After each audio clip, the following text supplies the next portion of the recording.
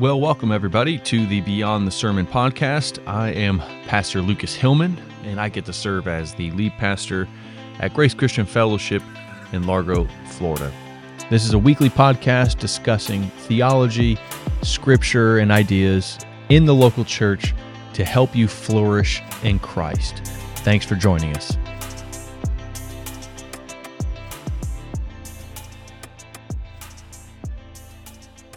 First Corinthians chapter 11 begins with the simple statement in verse 1, imitate me as I imitate Christ. Now, again, many commentators and theologians and scholars will put 1 Corinthians chapter 11 verse 1 in with the finishing thought of chapter 10 instead of the beginning thought of chapter 11. Because what he ultimately is calling the church in Corinth to is to mimic his behavior that he laid out in chapter 9, not necessarily, again, prepping the church to hear about head coverings in chapter 11 and the Lord's Supper. Rather, he's saying, imitate me as I have imitated Christ. The pattern in which Paul is mimicking, laying out, trying to follow is the pattern of Christ himself. And the pattern in which the Corinthian church seemed to be following was the pattern more of a culture of clawing towards some sort of achievement or notoriety or power or, again, worldly notoriety, if you will. And again, Christ came not to proclaim, again, a worldly power, but to proclaim the kingdom of God, which was another, again, opposing authority in this world. The kingdom of God is opposed to the kingdom of this world. Whereas the Corinthians saw their life as one of always up and to the right, Paul is again trying to say within the body of Christ, within the kingdom of God, it does not always go up and to the right, meaning life always gets better. Rather, in order to save some, like Jesus, we have to actually go down and to the left, meaning life might have to be uncomfortable. It may have to get worse for a reason. It is not an ascetic lifestyle to say that we think that suffering or poverty brings a righteousness, but rather for the sake of the gospel, for the sake of meeting people where they are at, we might have to forego rights. We might have to forego luxuries. We might have to forego preference for the sake of the gospel. This is, again, if you go back and read chapters 8, 9, and 10, Paul's ultimate thrust, his ultimate goal, his heart is saying, I'm willing to give up something if that means I can talk to somebody about the gospel. I can embody the gospel to them. I can say that Jesus is worth more than anything else. So when Paul says at the end of chapter 10, beginning of verse 11, he says, be imitators of me, as I am of Christ. Did not Christ give up everything in order that he may save his own? What did Christ not give up? What did Christ not forfeit? What did Christ, again, keep in order to maintain a level of, separation? Well, the answer is obviously nothing. Now, Christ, again, did not empty himself to the completeness of getting rid of divinity.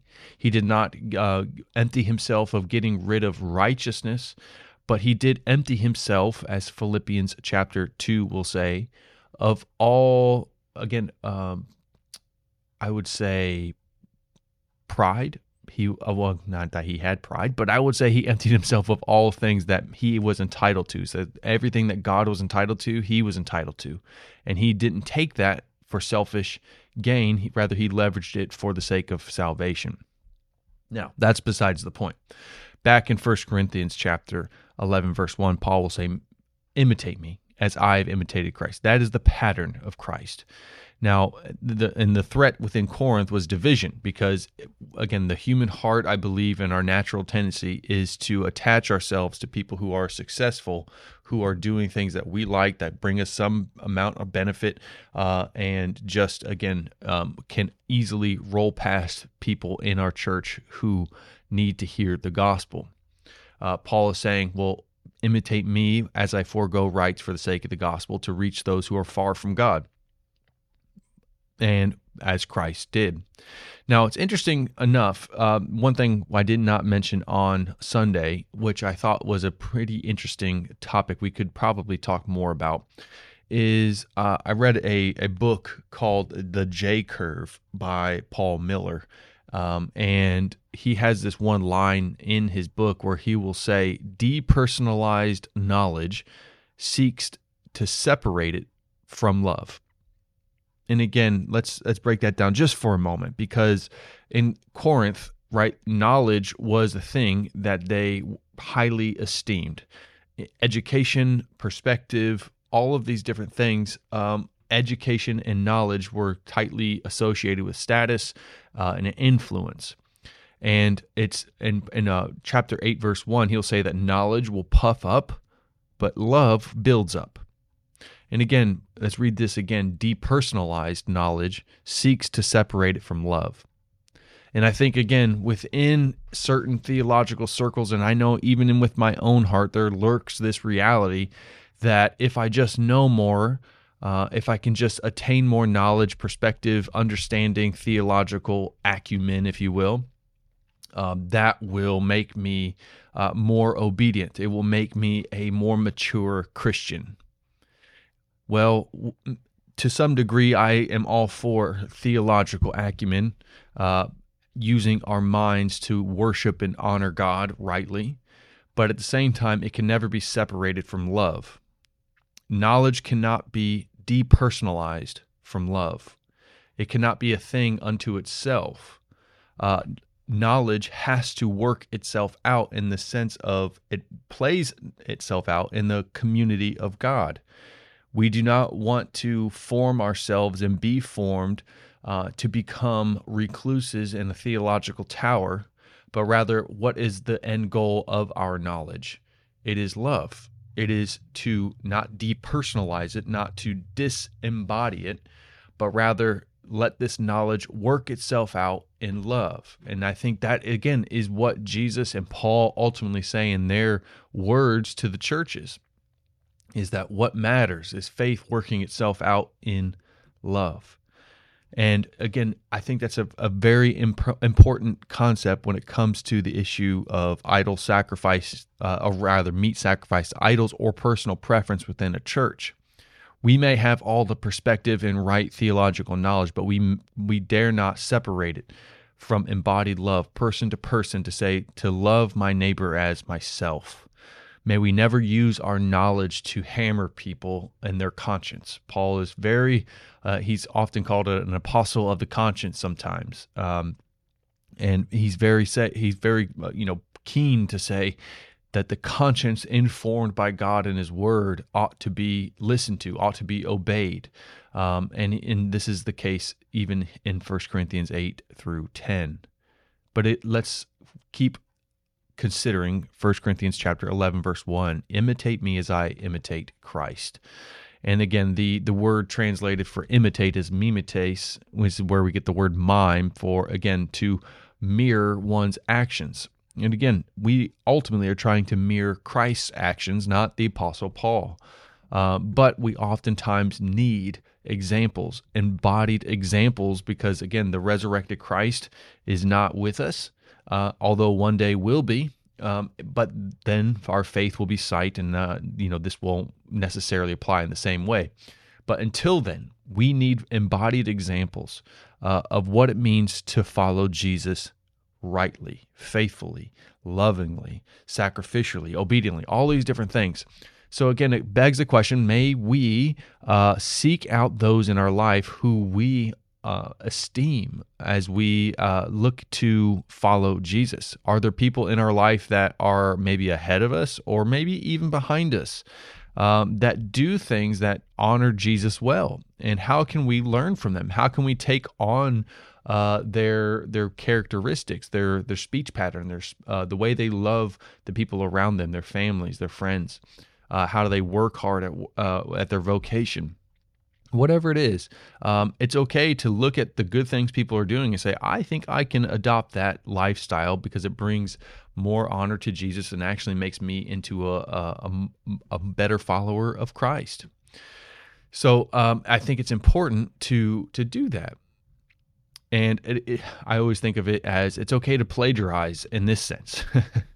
It's okay to plagiarize someone's actions and speech, to take something good and say, I need more of that in my life. If it brings honor and glory to Jesus, that's why Paul will say in 1 Corinthians 10:31, whether you eat or drink, do it all for the glory of God. Are there things in your life that you need to get rid of? Are there things in other people's life that you maybe need to adopt and say, I need to honor God with my body, with my food, with my drink, with my finances, with my schedule, my whatever it is. Whether we eat, drink, we do or don't do it all for the glory of God. And again, to end, one thing that we noted is that oftentimes loving our neighbor or loving another person, regardless of who they are, is constricting. It is limiting. That is, in essence, what love is. At the core of what love is if we want to love somebody, we have to restrict or constrict ourselves. For the sake of the other person, we say, I won't, so that you can. And this is what Paul and Jesus are saying, is that self-sacrifice, laying aside my own desire for the sake of you, is what love is all about. Philippians 3, chapter 3, verse 10, Paul says, after saying, I just want to know Jesus and everything else can just kind of fade away, he says that in verse 10, he says that I might know him and the power of his resurrection and may share his sufferings, becoming like him in his death. And this is the hard part about love. This is the hard part about following Jesus and the life of faith. Is if we want to experience resurrection power, if we want to experience the presence of God, there has to be a need. There has to be a dependence. There has to be a stepping out, if you will. Now, God could easily do anything he wants. If he wants to pour out his Spirit, if he wants to give resurrection power, praise God, he can do it. But there also seems to be this kind of tension point within the life of love towards another person, is that if we aren't restricting, we aren't depending on God to meet our needs. If we aren't giving up of ourselves in any way, really, God, again, it's hard for us to know what he's up to. Part of sharing in the sufferings and the death of Christ is also sharing in the power of his resurrection. And that is a hard truth for us to swallow because nobody likes to die. Nobody likes to be constricted at all. Nobody likes to be uncomfortable. But the upside down way of the kingdom of Jesus is that in losing my life, I find it. In losing myself, I find Christ, which is of surpassing worth. And again, I'll end by reading part of a quote, again from the book The J Curve by Paul Miller. He says, like him, we don't grasp privilege, meaning like Jesus, we don't grasp privilege. When you lower yourself in love, allowing your behavior to be shaped by someone else's weakness, you've entered the world of love, and you form a Jesus community. Your mini-death creates oneness. And that just I know it spoke to me, that I need to die, as he identifies, many deaths in order to create relationship, in order to create vulnerability between people, in order to create a community of Jesus, is to follow Jesus, imitate Jesus in many deaths, and ultimately mimicking Jesus's once for all death. What a challenge for us. May the Spirit of Jesus grant us the strength and courage to die a mini death so that we can create genuine community and love between us. Thank you for listening to the Beyond the Sermon podcast, a ministry of Grace Christian Fellowship in Largo, Florida. You can visit our website and find out more about our church at gracechristian.com.